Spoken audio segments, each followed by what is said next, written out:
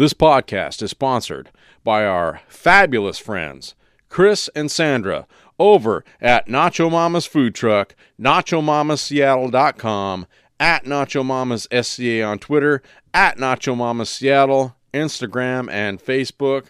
Let me tell you what they're serving up hot and fresh this week. Big belly burger nachos, cheddar cheese sauce, ground beef with bacon, and then marinated pork belly, pickled red onions, chipotle mayo, and fresh pineapple. They're also making a veggie chili there to serve up hot and fresh this week, and then cherry coca nib brownies. Ladies and gentlemen, our friends at Nacho Mamas.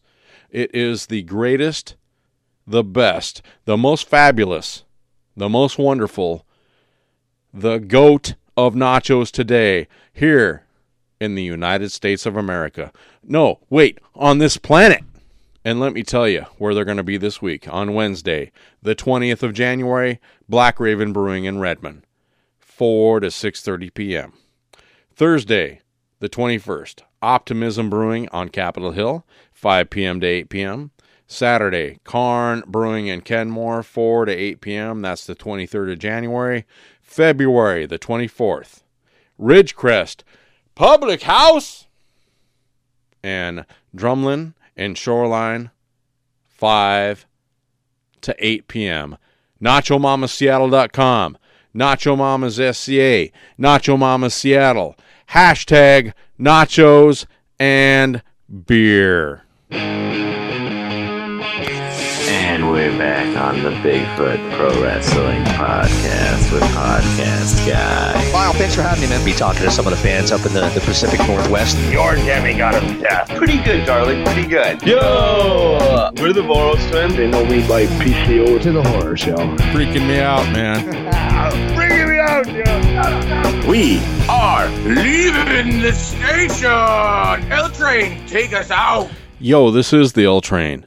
This is the Bigfoot Pro Wrestling Podcast, and this is episode 183. How is everyone doing tonight? It's a new week, a new episode, and I hope everyone is just having a great time tonight. I'm relaxing here. I just got done chatting with the one and only Jacob Oso. You may know him as Jacob Somas or Cubby, but he is now Jacob Oso. We had a fabulous chat, man. We talked about his career from 2016 to 2021. You know, what's been going on with him. He's the former Seattle Underground champion. He is the first ever SOS Pro Wrestling champion over there at SOS Wrestling. Check it out on YouTube. Talked about a lot of stuff he's been doing, matches he's had, his training, friends, family, whole bunch of stuff. He gives us some good stories about training, a Defy match he was supposed to have, and, you know, what his hardest part is about professional wrestling, what the funnest part is. And then we talk about a few of his matches he's had at 3-2-1 Battle back in the past, at Without a Cause, and a whole lot of more. So anyway, man, this is the L Train. Thanks for tuning in this week. You can check us out on Twitter at BFPW Podcast, over at our website, BigfootProWrestling.com. And you know what? Next week, let's talk about it.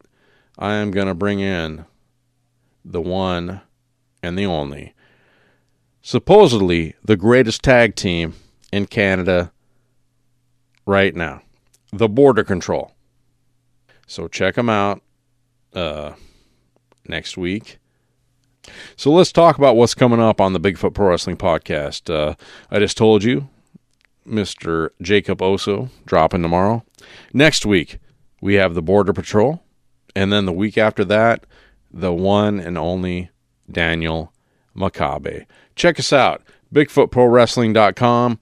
We're up on all the podcast places, you know, iTunes, Stitcher, Anywhere you pretty much listen to your podcast, we're there. And then also check out our podcast on BigfootProWrestling.com and also over at SoundCloud on Pro Wrestling Only Network. I am the L Train, and I am leaving the station.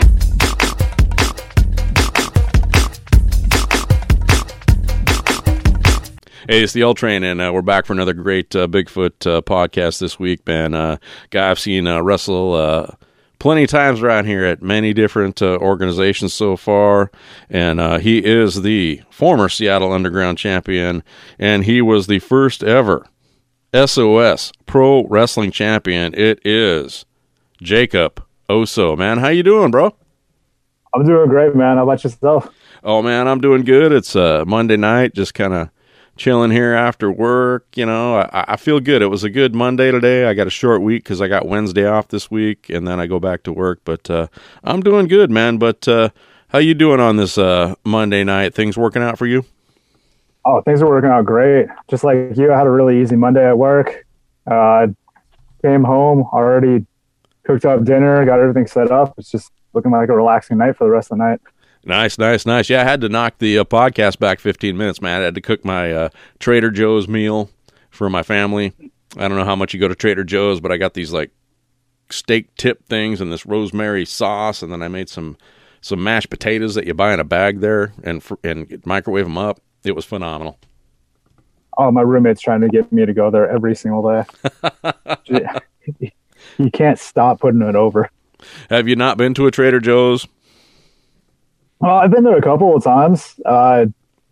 It's pretty good food. I really like the fried rice, the vegetable fried rice they have there, but I don't know the layout, and it's so much easier for me to walk into Safeway and know exactly where I'm going compared to walking into Trader Joe's and spending an hour just trying to find where the fruit is. Well, it's not that big of a place, my friend. Yeah, I get lost easy. Well, you got to get anyone who's ever driven in the car with me. Are you usually not the one driving the road trips then? Do they kick you out of the seat? Someone else takes over? No, it's the sad thing is I'm the one who almost exclusively drives. Well, hopefully at least you got a good navigator or something. Your phone's trying to tell you what to do, something. Oh, the phone, whoever's sitting in the passenger seat, I make it their job to make sure I'm paying attention to it. Oh, man. Well, anyway, man, I was just going to, great to have you on the show finally. Been a little while, man. I've seen you at quite a few places, back at 321 and then WAC, you recently did a show down in Eugene at POW Wrestling, man. You seem to be getting around, so I just wanted to have you on the show, man. So, dude, tell us, where are you from, man? You from around here? You from the Pacific Northwest, the Seattle area? I am born in Tacoma, but raised in Lacey, Washington. I didn't get too far north into Seattle until I actually started training, but born and raised basically all in Lacey, Washington.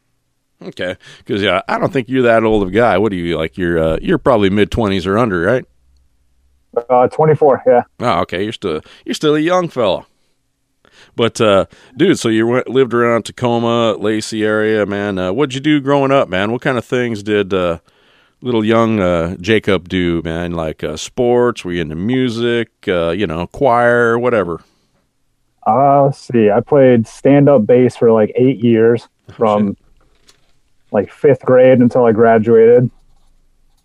For the most part, I stopped sports when I got through middle school. Don't know why I ever stopped sports. Looking back, it would have helped me out a lot. I would always play like pickup games of basketball or football with friends whenever we could. But for the most part, didn't really get past the middle school level. For the most part, it was a lot of video games and then just walking around town with friends. Was the lack of sports because you were just too busy doing the video games and had other things to do, or it was just like, I don't really want to give that kind of effort? A little bit of both. Just got really into video games and was like, this is way easier than running wind sprints. Oh, I'm sure it is, man. I don't think kids get out quite as much as they used to, man. When I was a kid, I spent hours and hours outside, but I notice the kids these days, you're all up on the video games and staying in the house. No, I'm just messing around. It is funny. I look back at it and like I kind of regret playing as much video games as I did. not just like for wrestling, but just like in general in life, I'd be a much healthier person had I actually stayed in sports. I was no good at any sport I ever played. Like, I'm really good at pretending to be good up until a ball gets in my hand. But I just kind of wish I would have stayed doing it. So what did you like? What kind of sports did you like until you decided not to pick up that ball anymore? Football was definitely one that I played every year. Basketball I would dabble in and out of.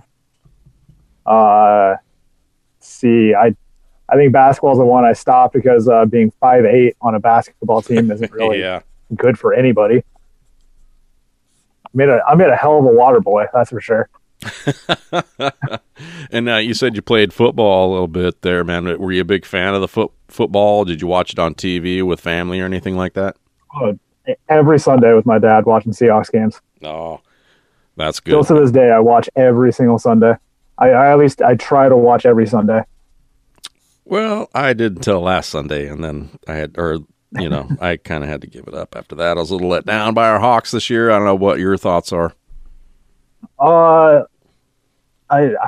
can't say I was let down because I went into that game knowing we were the worst 12-4 team to ever make the playoffs. You ain't wrong, sir. When we lost it, I wasn't surprised. The Rams are a good team.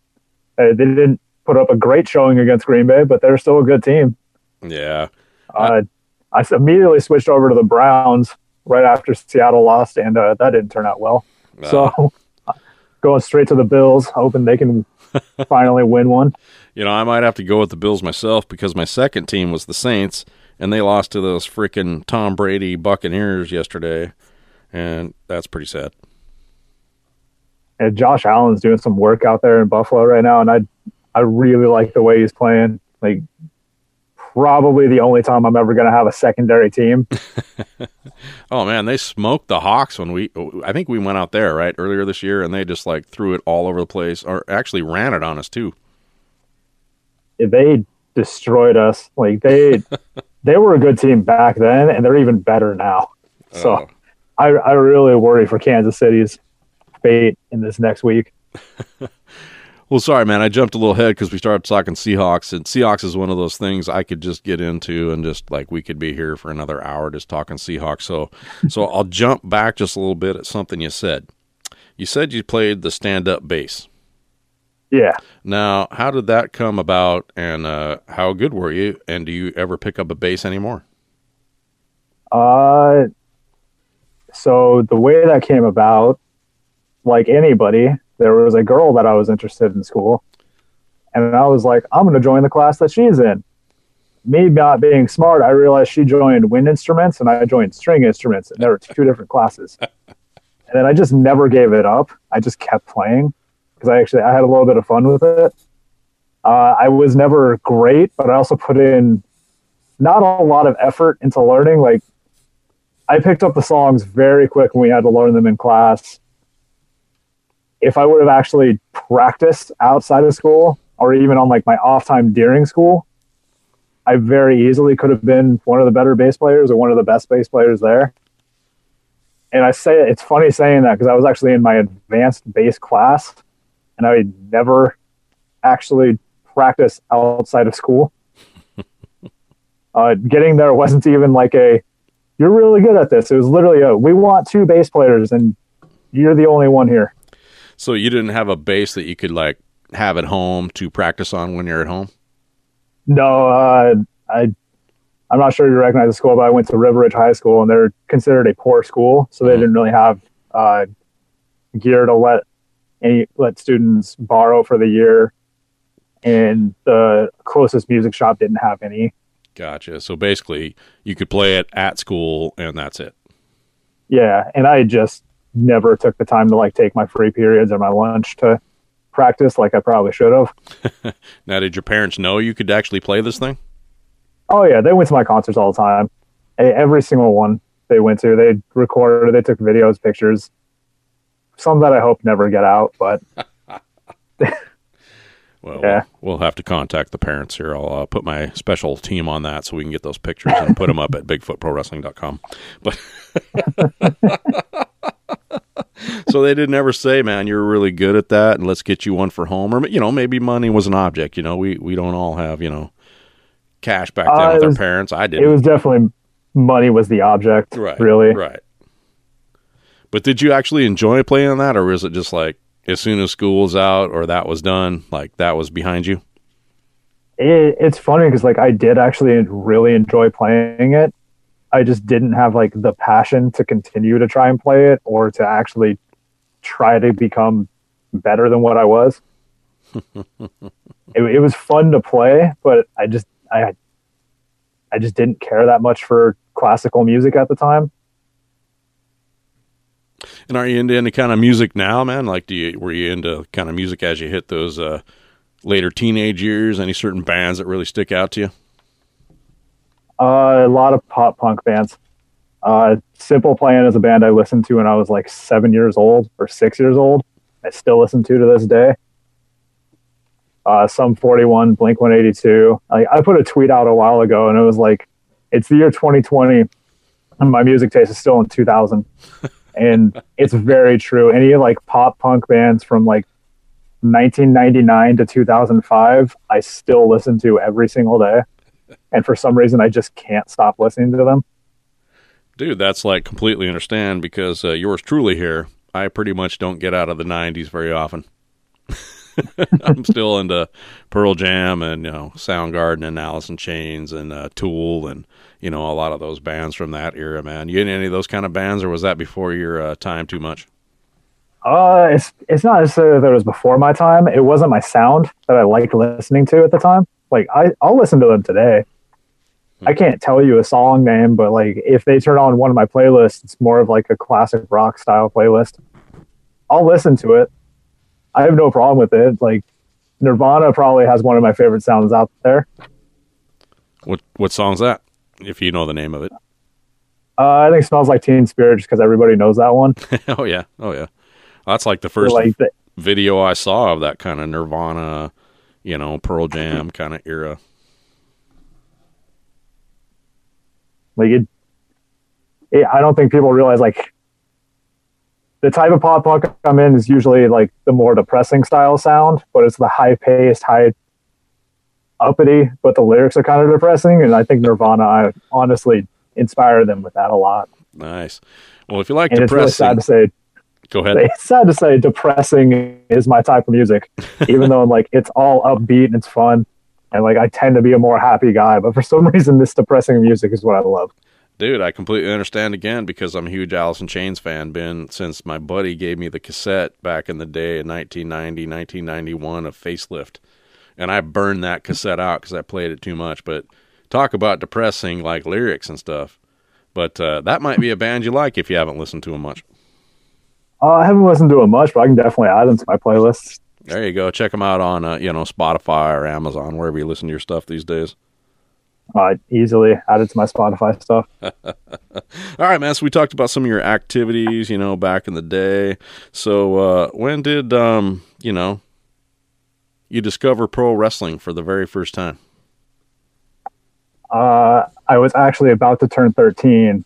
I was 12 at the time. It was 2009. And I remember I was just flipping through the channels. We didn't have cable per se, and we were at that time frame when like there was like 14 channels you could actually watch, and the rest of them were just like info shows or like HGTV trying to sell you stuff.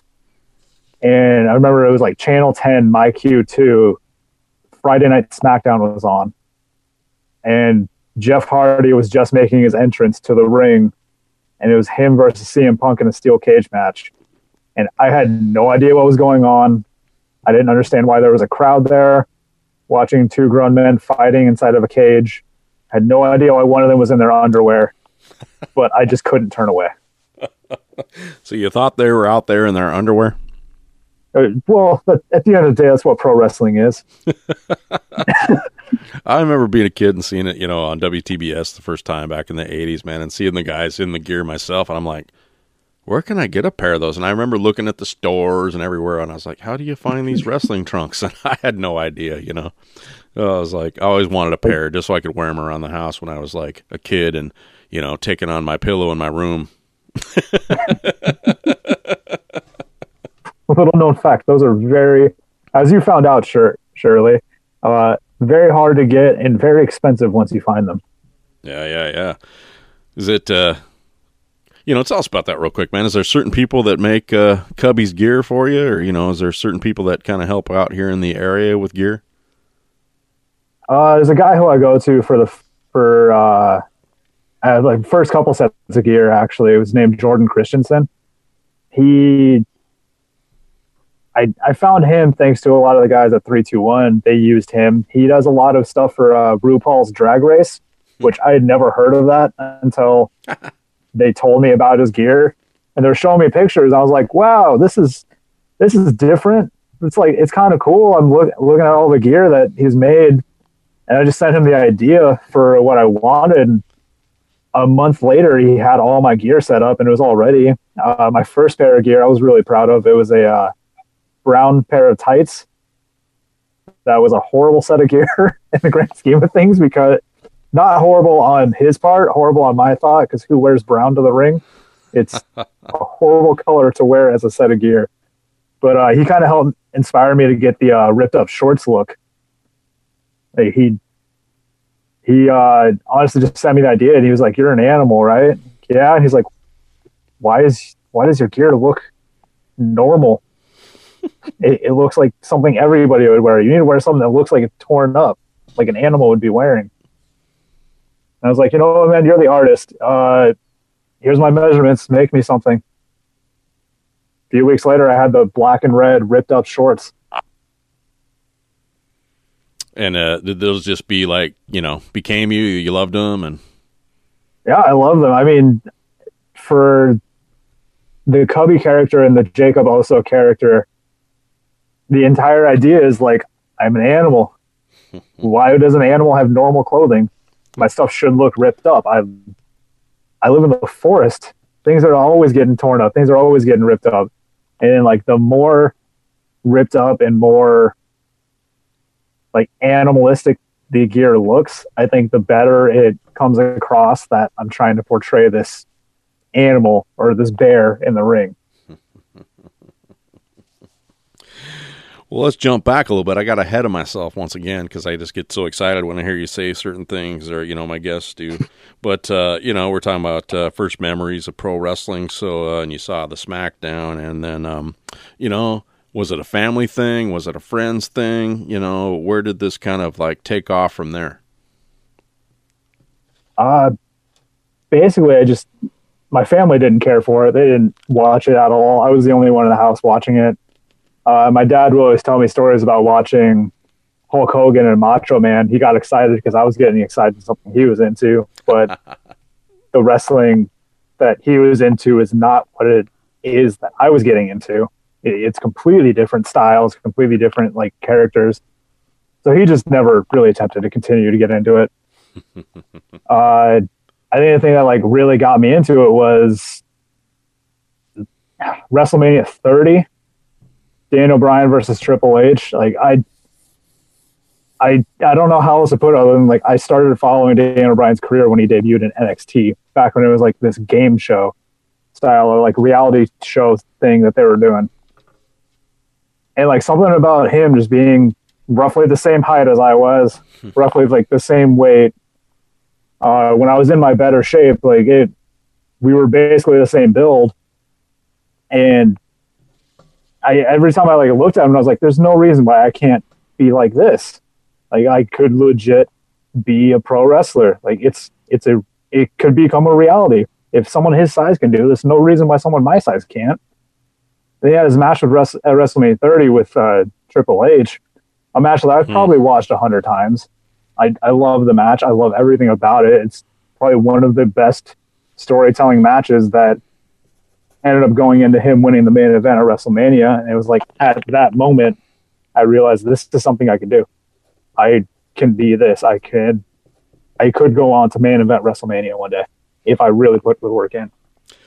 So was he really the first guy that kind of, at your size, really just inspired you? There wasn't a lot of guys before that, was it? Everyone else was kind of, a lot bigger, Triple H and Batista and Orton and, most of those guys. Did you know of Daniel Bryan before he went to WWE, or did you know anything about that before?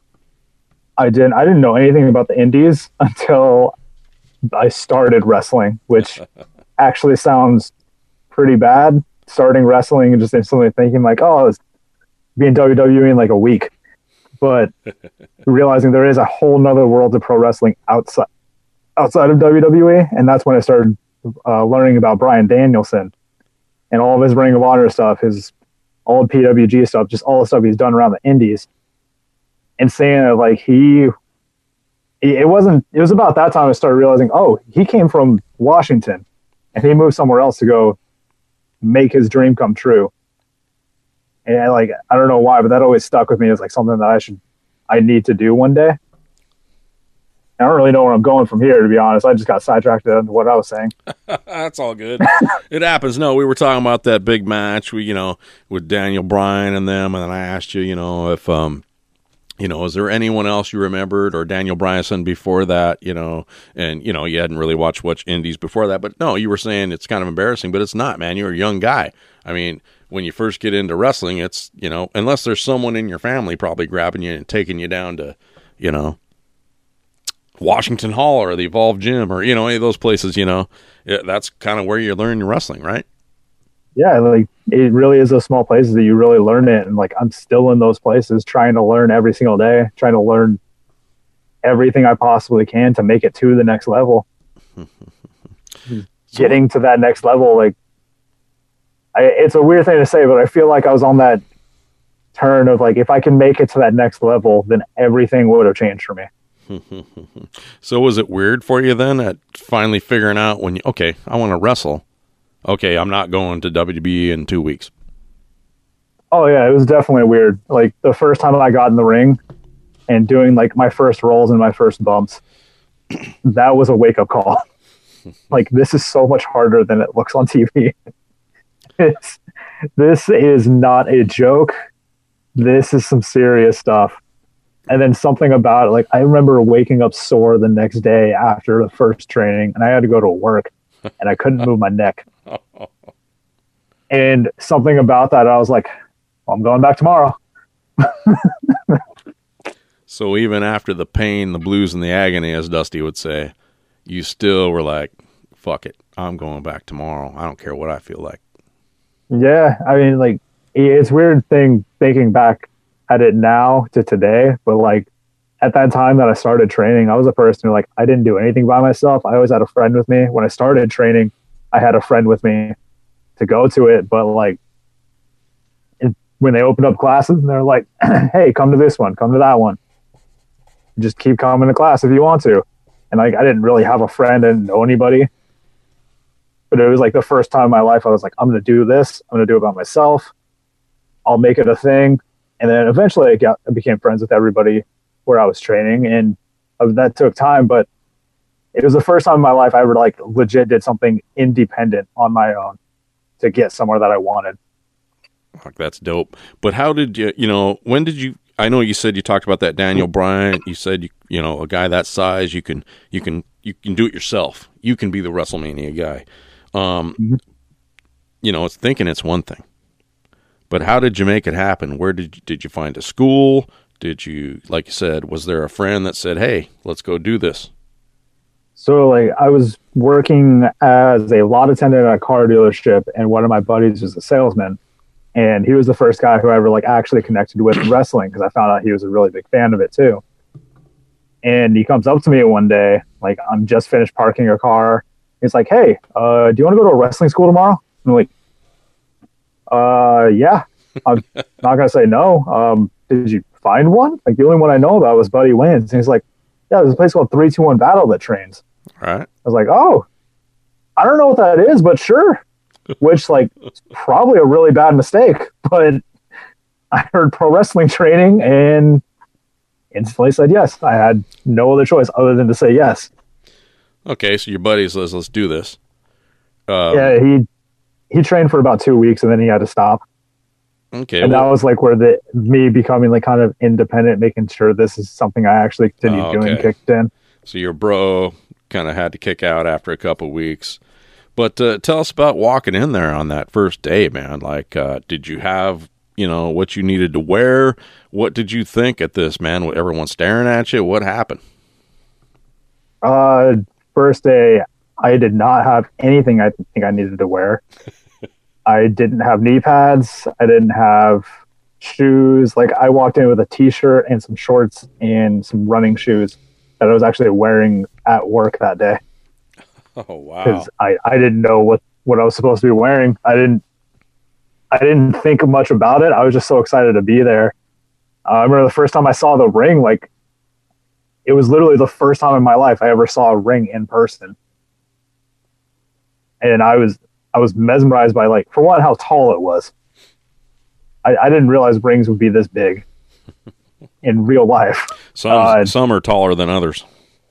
Oh yeah, I mean the whack ring. I enjoy that one because it's the only time I see eye to eye with the top rope when I'm on the ground. But like the 3-2-1 ring, like I don't know. This is like the first time I touched the ropes. The first time I actually got in the ring, there was just something about it that like kept calling to me of like, I need to keep doing this. This is insane to even like be here.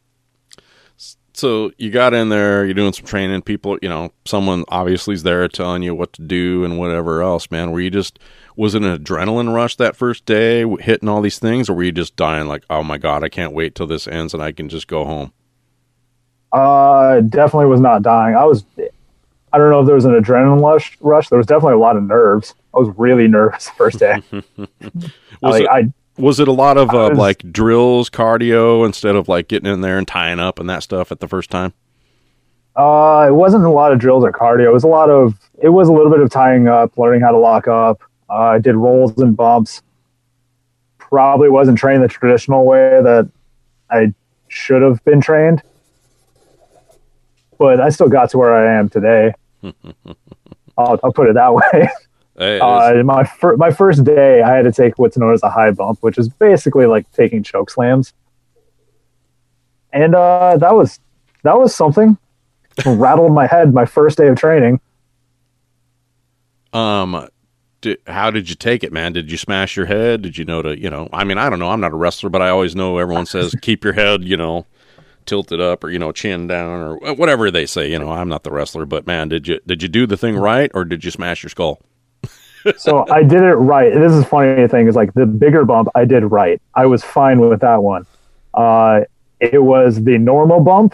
My first one definitely smashed my skull. That rattled me. I was dizzy for like 5 minutes, but I didn't tell anyone because I was too excited to be there. Right. Do you think you were concussed? Probably. Oh man.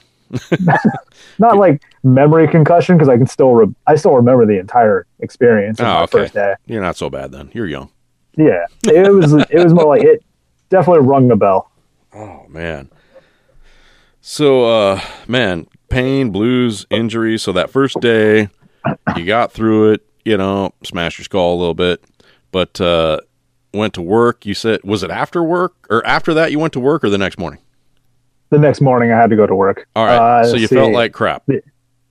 Oh, it felt horrible. It was a mix of things too, because I didn't get home till like midnight and I had to wake up at 6 a.m., which I didn't fall asleep till like 1 or 2 a.m. because I still had a little bit of an adrenaline and some nerves that were running through me that I just couldn't fall asleep. Oh yeah. You're probably still totally you just buzzed like, just had my first day of wrestling. It's incredible. It was probably one of the hardest nights I've ever had trying to fall asleep. Oh, I remember waking up and like I said, like I could not move my neck. Like I had to get up, and for the first time ever, I did a straight leg sit up because I couldn't get my neck and head to work. So that's like with a sit the up rest like of my body. That's sitting up like the Undertaker kind of. Yeah. Okay. So you did your Undertaker move, so you could get up in the morning. Undertaker move because your head was all screwed up. Was there a headache going on? Anything, man? Funny enough, no headache, just like constant. It was sore and pain from my neck down to my hips. So did you get up, start hydrating? Did you get some Tylenol, some Advil in that body, or are you just young and like, screw it, I'm just going to move on? Couple things of ibuprofen, it was like minimal strength ibuprofen. I think I took like 2 tablets because I'd never taken it before in my life. I was just told, hey, if you're sore, just take some of this. You'll be fine. Drank a little bit of water and then went to work and I'm not going to lie, probably the most miserable day of work I've ever had in my life. And it was an easy day of work, just a very difficult day of like actually getting through my job. Sounds like the only thing I could maybe compare it to is maybe a hungover day when I was in my early 20s and have to go to work the next day. Someone who is in my early 20s and has had a few hungover days, it's pretty close, but instead of like the brain tiredness, it's just all upper body. Oh, man. Oh, sorry, my cat's yelling in the corner. I'm like, what the hell was that? But yeah, my cat lives out here in the garage. She's getting a little crazy over there. But man, that's some crazy stuff. So tell us, you got off work. Now, did you jump back in the vehicle, head down, and get back to training? Oh yeah, jumped right in and went straight back to training. How'd that feel day 2? I asked them first thing was like, okay, so how do I get rid of this neck pain? And the trainer at the time just said, you don't. And I was like, okay. It's just going to be there for a while, especially with less than 6 hours of sleep, no healing. You're back in it the next day. So do you feel that next day it was a little bit tougher even? It was definitely tougher to move around in the ring. And just over time, I guess I started to get used to it. Like actually learning how to stretch out my neck, learning how to stretch out my back. That helped a lot, but at the end of the day, I'm still sore and stiff from wrestling the night before. It's funny because if you ask a lot of people around the Northwest, this is kind of what started my trend of only sleeping 4 or 5 hours a night. A few people would probably know better than others. Like I had this weird schedule where I'd go to work, I'd go to training, I would lift weights, I'd get home around midnight, fall asleep around 2 a.m. after like eating, decompressing for my day, and then wake up right at 6, 7 a.m. to go to work the next day. And this was just a trend for like 2.5 years. Man, sleeping 4 to 5 hours a night and doing all that, man. Are you still only sleeping 4 to 5 hours? Sorry, what was that? Are you still only sleeping 4 to 5 hours? Oh, no. During this pandemic, I've actually gotten to know what it's like to sleep for 8 hours a night. And I got to be honest, I don't know if I'm going to be able to go back. Man, sleep's good for you. As an old man, I missed out on a lot of sleep when I was younger. Now I'm catching up, man. Get that sleep when you can, man. It helps the body. Oh, definitely working on that now. So any other crazy training stories you got to share? I can't think of a lot off I really can't think of a lot off my mind. Or off the top of my head. Nothing crazy, really. A lot of classes were just pretty simple. Train, run some spots, do some cardio, and then get told to go work out afterwards. You ever been training and just hit something and it just like jolts your body and you got to like kind of call it quits for the day? Every now and then. I can't remember any off the top of my head. I do know there's definitely a few like times I've landed on my face or I've landed on my head. I've never had like a stinger in my neck, which is very lucky. I think it was just I just had days where I took a move wrong or I did something and I was just like, my body's not into this today. I got to step out. Like I'm going to hurt someone. I'm going to get hurt. Like, I'm just going to stay to the side for now, which is probably because I was getting 4 to 5 hours of sleep a night. Yeah, maybe it had nothing to do with my actual work in the ring. 4 to 5 hours. My God, man. But, so, you talked about, I had this pal you went to class with. He lasted a couple weeks. He couldn't do it, anymore. You kept on, pushed yourself on. During your training there at 321, man, did you meet some friends that you're still really close with now that were in the training with you? Oh, yeah, definitely. I actually live with one of them right now. Funny enough, he went by Cole Handcuff while he was around. He was a member of the Bad Cops. He's a fun guy outside of the ring. He was funny in the ring. Nerdstrom, and Romantic Romeo are probably some of my best friends, to be honest. And Andy's. If you followed social media during the beginning of this pandemic, you'll actually know that like Andy's, Nerdstrom, Romeo, and our buddy Dexter Beckett watch WCW pay-per-views basically like every other night. Basically, like this is just our way to like continue talking, continue being friends. But also, I never watched WCW, so it was their excuse to get me to watch it finally. Never watched WCW. You know, I'll forgive that because you're a young guy. But man, I grew up like on the NWA, which really turned into WCW. I was a huge Nitro fan, you know, but obviously when the Attitude Era and Stone Cold and Rock and Undertaker started doing all that crazy stuff, it was fun too. But man, those Nitros from like 95 to 98, 99, those were great stuff. And then those old shows from WCW in the day, WCW Saturday nights. I've definitely learned from watching all this WCW lately that I know I'll probably get crap for it. Buff Bagwell is my favorite WCW wrestler, hands down. He was the most entertaining guy I've ever watched in the ring. Like, he was just funny to watch. And then Lex Luger, if I never see another clip of him again, I will die happy. Yeah, Lex was something else. Buff Bagwell was entertaining. I'll give you that.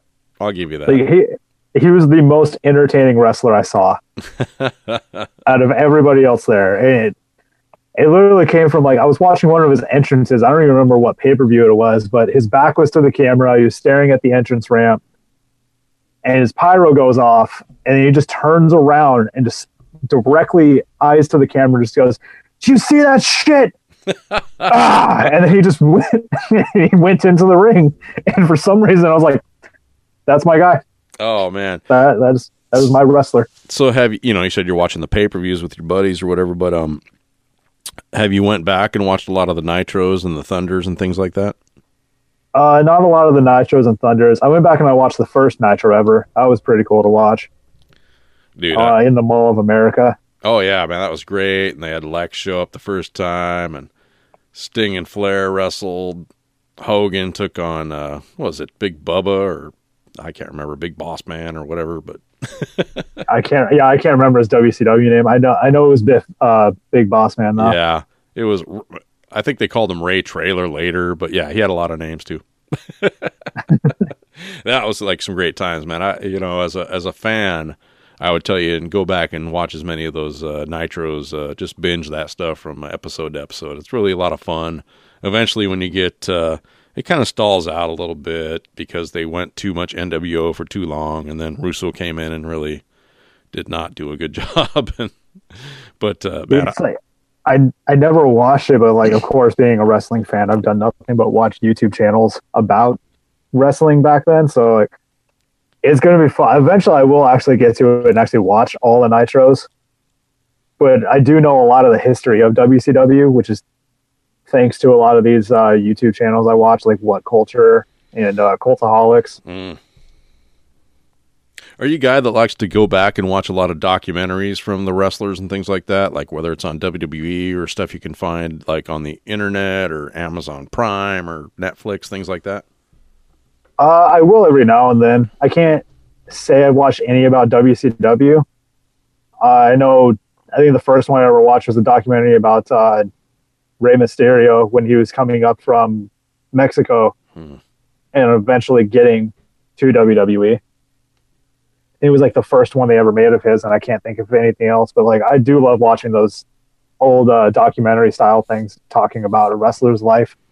Oh man, I love that stuff. I could sit there and watch it for hours. I found one. I don't know if you guys got Amazon Prime or whatever on your smart TV or whatever it is, but Vampiro's got a pretty good documentary on there right now. It's called not the Rise and Fall. It's called The Fall and Rise or something like that of Vampiro, and it's a really good documentary. They follow him around on the AAA stuff. Really cool. You can go ahead and write that down. Yeah, if you can find it. Vampiro is one of those wrestlers that, like, every time I saw him in WCW, I liked watching him. He was really good then. Definitely like underrated for what he ended up doing later on. Definitely. When he first came in there, I was like, who the hell's this guy? Why are they putting him against Sting and all these guys? But he like came through. He did some crazy like stuff, man. And then seeing what he was in AAA, and he left Canada just to go to AAA, and there was so much stuff that came across in that documentary. They talk about the sexy star thing when she slapped Rosemary in that arm bar. Jeff Jarrett was a little crazy at the AAA show. Man, you got to watch this. It's great stuff. So I got written down in my notes. There you go. All right, man. Let's jump back to you a little bit here, man. So I don't know if we mentioned or not. When did your first match happen, and who was it against? If you remember. I remember who it was against. I remember it was 4 months after I started training, which I really don't want people to hear that and be like, oh, you learned really quick. I was thrown into a match way too early. I was not ready. I didn't even have wrestling gear. I was wrestling in basically the same shorts and a 3-2-1 t-shirt. The same shorts I started training in and a 3-2-1 t-shirt. It was a very, very horrible match. It was a tag match against Weekend Warrior and Sing Lao, who later went on to become Power Warrior. He's actually from Singapore. It was a bad match. I really hope. I wish I didn't say it now. I don't want people to go back and watch that. All right, let's go check out YouTube, everybody. No, just kidding there, man. So how was it for you? You said it was a terrible match. Was it, like you didn't know really what you're doing? Were you like, starry-eyed? What was it about it? Yes to both of those. At the time, I thought it was great because it was my first match. I thought it was awesome. But going back and watching it back, it became very apparent that I don't know. When you watch this match, you can tell I don't know how to wrestle. I don't know how to act in front of a crowd. I don't know how to perform the moves I'm doing, I don't know how to wrestle in general. I have no idea what pro wrestling is. And for some reason, I was in the majority of this match. Oh, man. So it didn't go well once you kind of thought about it. So kind of tell us from there just a little bit. Did you start wrestling every week, every 2 weeks? Did you have some time to train some more after that? Because you weren't really ready for that match, it sounded like. I was not ready for that match whatsoever. Basically, I was brought in to be a young boy or somebody to come in and take the falls for the team I was on at the time. And I was really good at that if I was only going in there to take a move and then take the fall. But I was always asked to do a lot more. I trained as much as I possibly could. I remember at the time they only had 2 or 3 classes on during the week. So I'd show up to every single one of those. And then it was maybe once a month. I think more likely once every other month I was wrestling for the first year and a half. There was a time I broke out on my own with a guy named Krakatoa. We kind of became a tag team for a bit. And then I was from then on out. Or after we became the tag team, he ended up having to leave for some medical reasons. And then I kind of just went off on my own. And from that point on, it was every 2 weeks on 3-2-1s, and then whoever else would book me, which was very rarely anyone else would for a while. Well, I was going to ask you real quick. I see here on February 12th, I think is the date here, unless I'm reading this wrong, but 2017 anyway, with WCWC. Dude, it looks like you wrestled a whole bunch of matches on one day. So it was what do they call it? The Hunger Slam, 24-hour wrestling marathon. How crazy is that when you're wrestling for 24 straight hours, my friend? Oh, it's pretty crazy. This is definitely during the highlight of my drink as much energy drinks as I can, get as little sleep as I can. Oh, God. And just in general, just be stupid as a human being towards my health. It was so much fun to wrestle on that show, though. The people who run the show or ran that show absolutely hated it because it was 24 hours long. But for me, it was so much fun. Basically, I think it averaged out to a match every 2 hours during the duration of it. But it was definitely like I had 2 or 3 matches in the duration of 2 hours, took an hour and a half, 2 hours off, and then went and did a couple more matches, took a nap, did a couple more matches. Like, I just kept coming back. Like, we had a list in the back for matches and people to wrestle. And I just kept making sure, like, all right, well, my name's on this one. My name will be on this match. I'll do that match. I'll have a 2-hour break here. I'll go take a nap and I'll come back and then I'll do this match. I can definitely say I was never more sore in my life than after doing a Hunger Slam. Well, man, some of these people that you wrestled in, it looks like you had a tag match with Dave Turner versus the A-Team at one point. You took on Judas Icarus. I mean, man, there's so many people that you took on here. Like, Ricky Gibson's on this card, Eddie Pearl, Clark Connors of a lot of New Japan Pro Wrestling, man, was on this show. So, man, crazy stuff, man. There was a lot of names on that I ended up wrestling that I had no right to be in the ring with.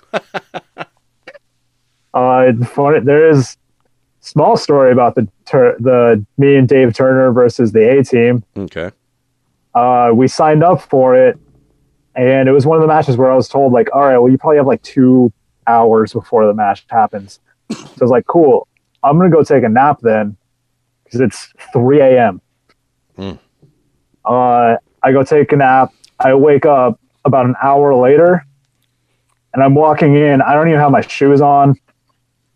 I'm wearing sweats, and then Dave comes up and he's like, "Hey, we're next." Oh shit! Oh yeah, my exact reaction. I didn't even tie my shoes. Like, I got in, I put my leg coverings over my shoes so I can kind of hide it. And then we just ran out there. We did a very bad match at 3 a.m. or I think at this point it was 4 a.m. to, I want to say, 7 people, and 5 of them were sleeping. Oh, wow. Real quick, let me ask you. Those matches between... Yeah, go ahead. Where did you go sleep? In your car? No, they actually had like a little auditorium area that all the wrestlers were sleeping in. Oh, okay, that's cool. You can go get a little shut-eye and a safe place. Yeah, it was pretty nice there. Now, do you remember locking up with Clark Connors at all? No, actually, I don't think we ever have. Oh, okay, because that looks like a big tag match. I think we were in a battle royal together. We might have been in like a 5-on-5 match, but we never actually we never touched each other, never locked up. Oh, I'm reading. Didn't really get in there together. All right, you guys were on the same team on that day. It was 5-man or something like that. Yeah. Oh, okay. So, man, that's crazy, man. So you've done that a couple times now, those shows? They only ever ran 2 of them, and I did both of them. Did you wrestle that many matches on both shows? Yeah, I think the first year I did 13, the second year I did 12, or it might have been the other way around. I know I did a lot of matches. Dang, that's crazy, man. Crazy enough, I didn't even do the most matches. I think the first year Ricky Gibson actually had hit the record with 15 matches. And then the second year, Troy Prescott, I think, hit 14. I could see where Ricky Gibson did that. That guy's crazy. Oh, yeah, he's psychotic. I love the man. Man, him and the 4 minutes of heat, man, they got good things coming along, I think. Oh, I absolutely agree. So, dude, let me ask you this. What's the hardest part about being a professional wrestler for you? Hardest part for me, I guess, when pro wrestling's in full swing pre-pandemic, it was having free time. I'd say my second, third, going into my fourth year, it was zero free time whatsoever. I was at work, I was at Evolve training, or I was working out. And then from there, I went straight home, eat, sleep, and just did that all over again. And then if I wasn't wrestling on a Friday, Saturday, or Sunday, I was still in the gym training or doing something to help me progress in wrestling. Like, I very rarely actually had a day that I just sat down and like played video games or rested or like just did nothing. My free time was virtually gone. It just like wasn't a lot of time hanging out with family, wasn't a lot of time hanging out with friends. Like, I would, if I was in the car ride by myself, I would call my family and friends to talk to them, but that was like the extent of the interactions I ever had with anybody. So basically it just took away all your free time and, you know, you're training, doing all you can. Yeah, I did everything. Like, it sounds like the normal sacrifice a lot of wrestlers make, but like sometimes I think I took it overboard. So, you know, let's go the opposite of that. Not the easiest part, but the funnest part for you being a professional wrestler. That's easy. Entertaining people. But throughout like school, throughout any of my friends, anybody can tell you, I like to make people smile. I like to make them laugh. I really do just enjoy seeing happy faces out there. And like entertaining people to any extent I possibly can is my favorite thing to do. Just the opportunity to go out there, even win, lose, or draw, seeing somebody smile when I enter the ring, seeing someone smile when their favorite person wins, is like looking out into the crowd and just seeing people genuinely having a good time and being happy. It just brings so much joy to me, and it makes me so excited for like the next time I get to do it.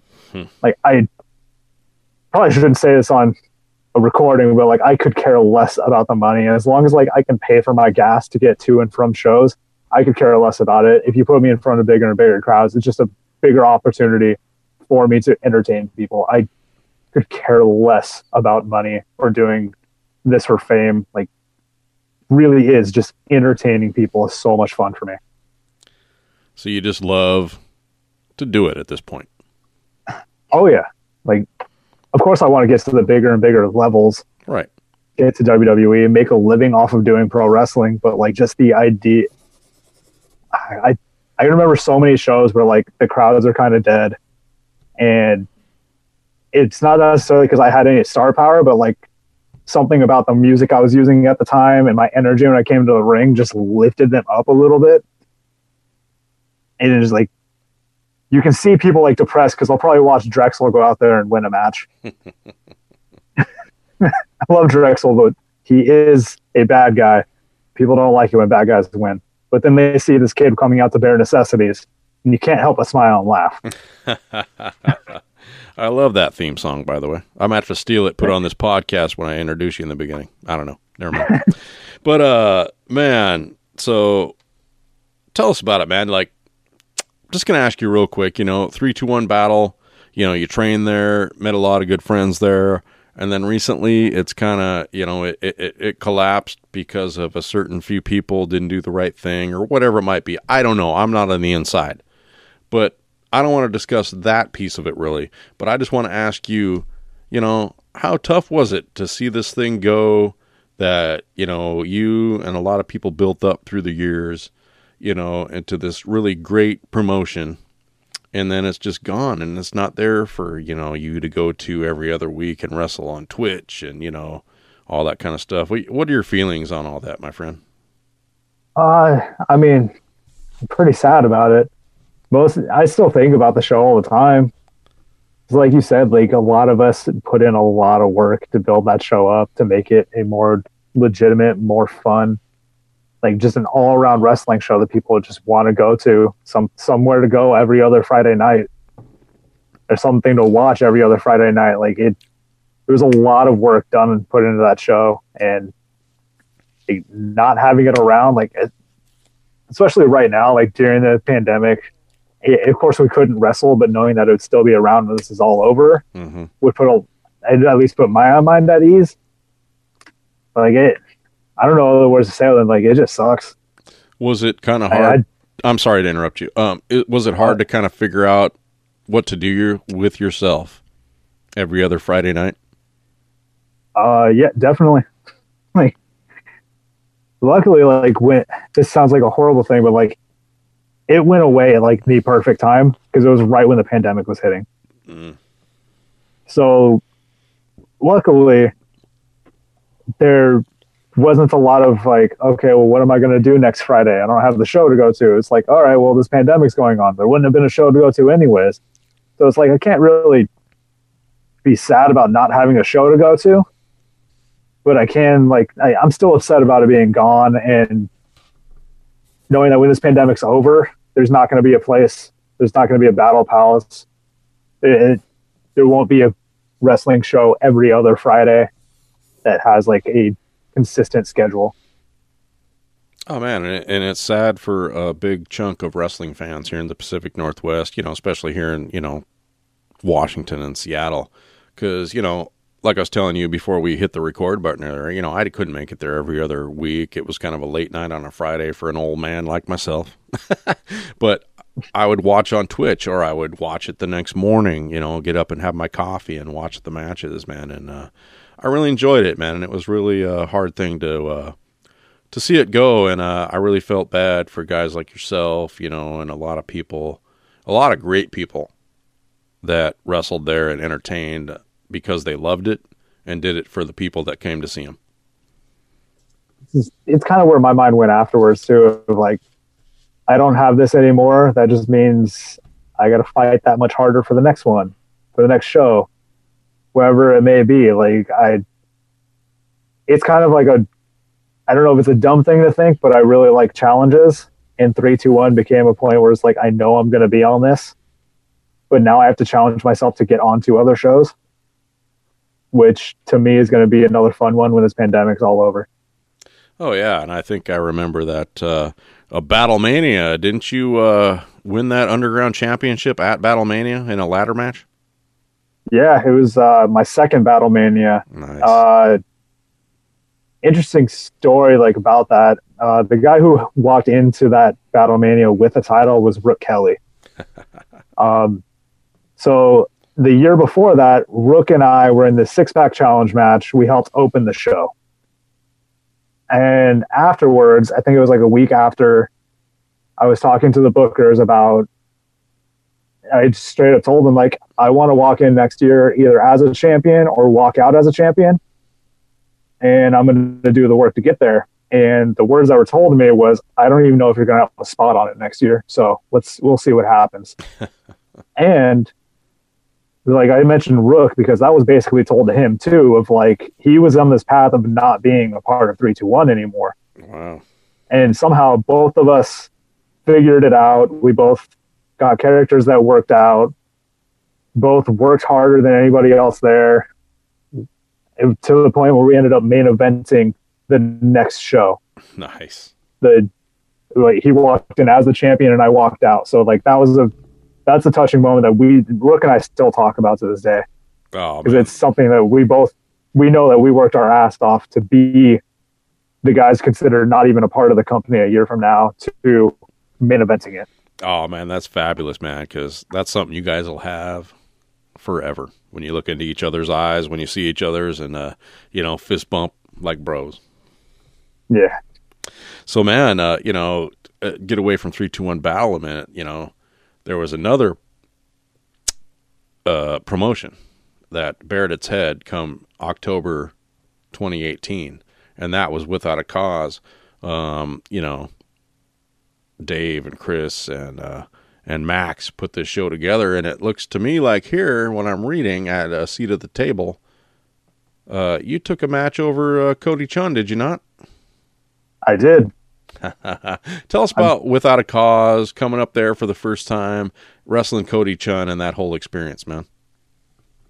So luckily, like, I was already pretty good friends with Dave, Max, and Chris.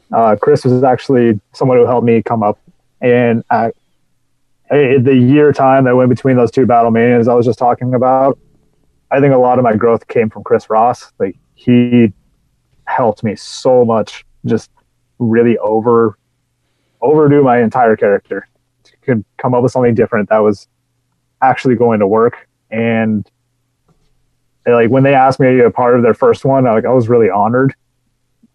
I didn't think I had earned a spot to be able to be a part of their first show. I was thinking like second or third show maybe, but like to be one of the first matches anybody ever sees from Without a Cause, and basically being told like, this is our product, help us display it. We trust you. that was really cool. Wrestling Cody Chun, still to this day, probably my favorite match I've ever been in. Like, Cody is so much fun to wrestle, and I guess at the end of the day, I get to say, like, I'm 1-0 against Cody Chun. So I'm going to take a sip of water on that one. There you go, my man. And just to put Cody over and how big that win is, like, he's done a lot of great things around here. Has had some great matches at Fire Wrestling and WAC and a lot of other places. But recently, we all know he's been down there at AEW wrestling on some dark. I can honestly say there's nothing negative I can say about Cody Chun. Like, the man puts in the work. He didn't get handed a spot at AEW. Like, he had to earn it some way, shape, or form. He got that spot because he earned that spot. Oh yeah, man. He works hard, man. He's a great dude. But then it looks like in November you came back, you tagged up with Chase James, and you guys got another win and you look like a handicap match that day. It's like you took on Miggs in there. How was it getting in the rings with Steve Miggs? Funny enough, like, I trained with Miggs when he was coming up through everything, and even then it's still kind of weird because I used to listen to his radio show in the mornings on my way to work. And then one day he shows up to training. Was that like kind of weird? Like, Mr. DJ here, he wants to wrestle with us?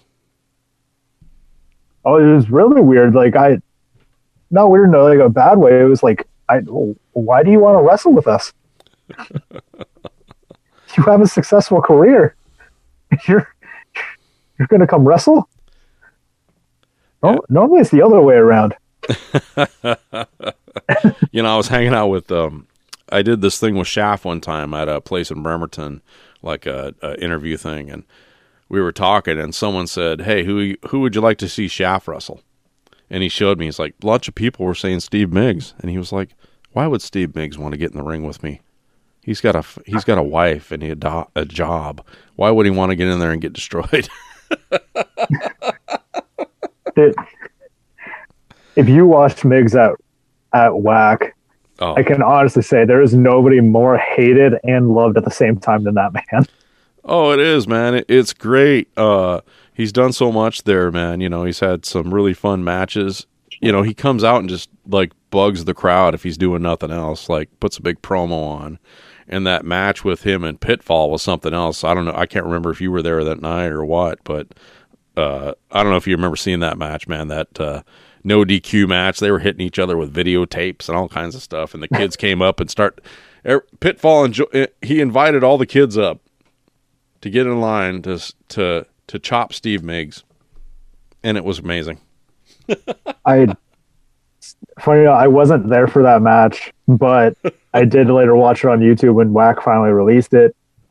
And I just remember watching the entire thing going like, why is Pitfall a good guy? so used to this man like being a bad guy. So weird. It was weird seeing children cheer for him. Oh, it was something else, but then like about 2-3 kids like chopped him, and then all of a sudden Daniel Makabe jumped in the line like he was some big kid and gave him some real chop. Oh man, fun times at WAC, man. I really enjoy their shows, man. You've been there quite a few times now. Oh yeah, I love WAC. Honestly, it was the place of like kind of trial. It challenged me to be more than like the 3-2-1 had their style. It was more comedic, more entertainment. But WAC has they want to put on a good show. They want to see what you can do in the ring. And it was the first show that actually like challenged me to like, what can I do in the ring? Not just be this bare character. Like, what can I actually put on for this crowd and show them that like I can actually wrestle. I don't just come in with bare necessities. I actually can come in and put on a show in the ring. Oh man, and you've recently been a part of WAC without a crowd, right? Yeah, that was something else. How is that for you? I don't know if you've wrestled in too many empty arena matches, so suddenly you're going to Everett and you're wrestling in front of Without a Cause without a crowd. Yeah, how is that way different from wrestling in front of 100 or 200 people? I'm sure people have heard it from like current WWE wrestlers or other people like doing with no crowd shows. Like, it's weird. Like, I enjoy wrestling, but like I'm in my mind trying to think, okay, how would a crowd react to this move? How would they react to this? How am I supposed to react to this when no one's reacting to it?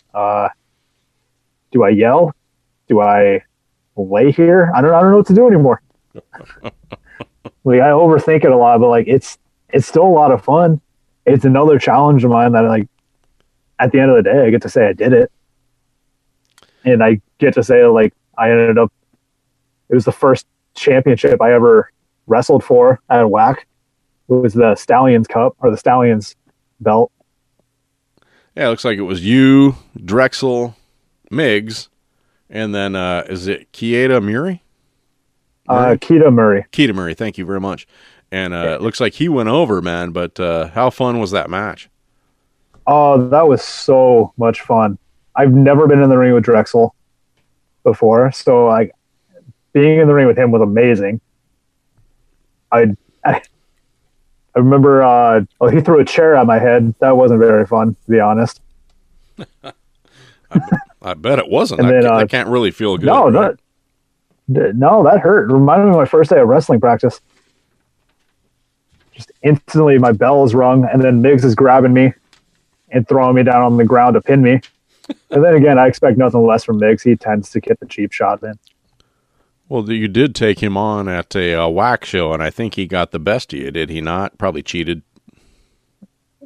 I'll just put it this way. Aside from a loss here and there, I'm still undefeated in pro wrestling. That's right. I saw that today or yesterday on your Twitter feed. I'm going to go ahead and believe that. Miggs is very fun to wrestle. Just very frustrating because he doesn't shut up the entire time. You are correct. But just seeing him at so many shows, man, and he's phenomenal, man. He plays a great heel, and at the end of the day, he goes home, and now he's a daddy and a husband. But man, jumping away from Without a Cause real quick, the other thing I wanted to bring up real quick was this SOS Pro Wrestling, man. Dude, that looked like that was a lot of fun watching the series on YouTube. You were the first ever SOS Pro Wrestling champion because it looked like you stabbed Pitfall in the back. But tell us about SOS, how much fun that was, how weird it was just taping without anyone again, and you're just outside, and then winning that title. Well, SOS is a lot of fun because it's literally just, I don't know how to describe it other than it's like Lucha Underground, Lost, and Survivor all mixed together. Yep. Like filming this more like an episodic series rather than a pro wrestling show was definitely weird, but it got more and more fun because we were just told, hey, you're on an island. Here's my question. How do you feel about this? And you just kind of go off, and I had to figure out like, how would I react on an island? I don't know how I would react on an island. So then, I don't know. It was just a challenge to figure that out. And that was a lot of fun to figure it out. I don't know how to describe it really. Like, it was something else, and it was a lot of fun to be a part of for that first season. And it was perfect, man, the way it came out during this pandemic. We need things to watch during this pandemic, It's a bunch of big binge watching on, Netflix and all these other places. But for SOS to come out, man, it was really a lot of fun tuning in each week, seeing the different kind of matchups that they would announce and all the surprises on the show. There was people that popped up here and there. We didn't, know we're going to be on the show, and it was really a lot of fun. And, the folks that were setting all that up and, Jepson and some of those folks, and that was good stuff. I think the cool thing is I've never gotten the chance to be a bad guy. So SOS is the first time I get the opportunity to do that. Also, I think it's the first time in pro wrestling history anyone won the title by stabbing another man. I think so, man. That was did you have to sharpen up that branch pretty good before you jabbed him? I just broke it off. There you go. I'm a little rugged in a sense. I just grabbed it and did it with pleasure. So, hey, man, we've been talking, man, over an hour and almost 10 minutes now. Probably time to wrap this up for the night. But, dude, you said you had a story about, you were supposed to be on a Defy show. Yes. So the Defy to Survive match. Oh, yeah. That happened early 2020. I was contacted early in that January to be a part of it. And I was very excited because I had been working so hard over like the year previous to that to get onto a Defy. Like I started showing up to shows to help out the ring crew. I was training harder in the ring. I was training harder in the gym. I started bulking up, trying to do everything I could. And finally, like, be asked to be a part of it was like such an honor for me to be able just to say, yes, I will absolutely be a part of this match. I'm so excited to do it. And then we get to the day before the show. I started having weird stomach issues that I never had before. And at first I'm like, oh, maybe I just ate something weird. But then like it started to become like a dull pain. I didn't know what was going on. It got to the point where it was like 11 at night. I finally decided I can't do this pain anymore. I go to the doctor and I find out like, oh, like you're a couple hours away from your appendix bursting. Oh shit. Yeah, like it was pretty close. They were like, oh, we're happy you came in when you did because it would not have been good if this burst on you. It was like the night before the show, spending my time in the hospital trying to text bosses, friends, everything, having to text the promoter, Defy, tell him like, hey, I can't make it.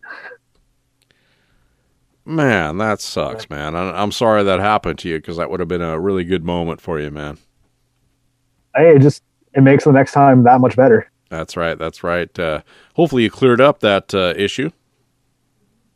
I hope so. I mean, my appendix got taken out that night. Oh, okay. Or technically that morning. So it wasn't like you were just nervous, man. This freaking appendix just was going on you. Yeah, it just went out. The way I like to put it is my appendix turned heel on me the night before my biggest show. Man, I'm so sorry, but like you said, you got to stay positive. Hopefully it will come around again for you, my friend. Oh, I hope so. And I just know the next time it comes around, I actually do get the chance to be in front of a Defy crowd. Like it'll mean that much more to me because it means I waited that much longer to do this. You deserve it. You work your ass off. But anyway, man, some final stuff here. Is there any merch out there that we can grab? Yeah, so you can check it out on Brainbuster Tees. You go to the wrestler section. I think I'm one of the first ones on there. I think it's still under Jacob Sumas right now. Trying to figure out how to switch that, but I'll figure it out eventually. It'll be Jacob Sumas or Jacob Oso on brainbustertees.com. All right. And then if folks wanted to follow you on the old social medias, how do we do that? Twitter and Instagram are both at Cubbathy, Cubbathy. And if people wanted to book you for a upcoming wrestling event, when and if those things start happening? Jacob.cubby@gmail.com. Jacob spelled Jacub. Nice. Hey, man, anything coming up for you as far as appearances that you know of? Probably not. None that I know of right now. I'm going to try and take it easy the rest of this pandemic. Try to focus on myself. Well, hopefully this pandemic will start changing shifts next, or this Wednesday, I should say, at noon when the new administration takes the thing. But that's a whole different story. But anyway, my man, final thoughts before we head off in the sunset tonight. I just thank you for having me on, man. Thanks for asking me to be a part of this. Like, I've listened to this off and on over the past couple of years, and like it feels really good to actually like be on one and to be asked to be on one too. That was, I don't know how any other thing other than say thank you for allowing me to be on this.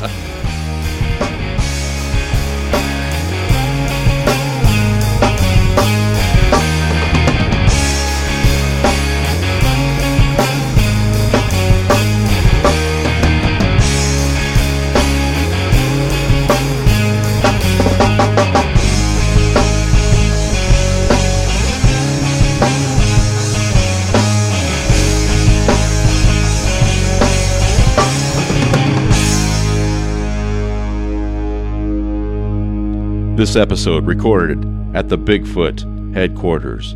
This has been a Swagamore production.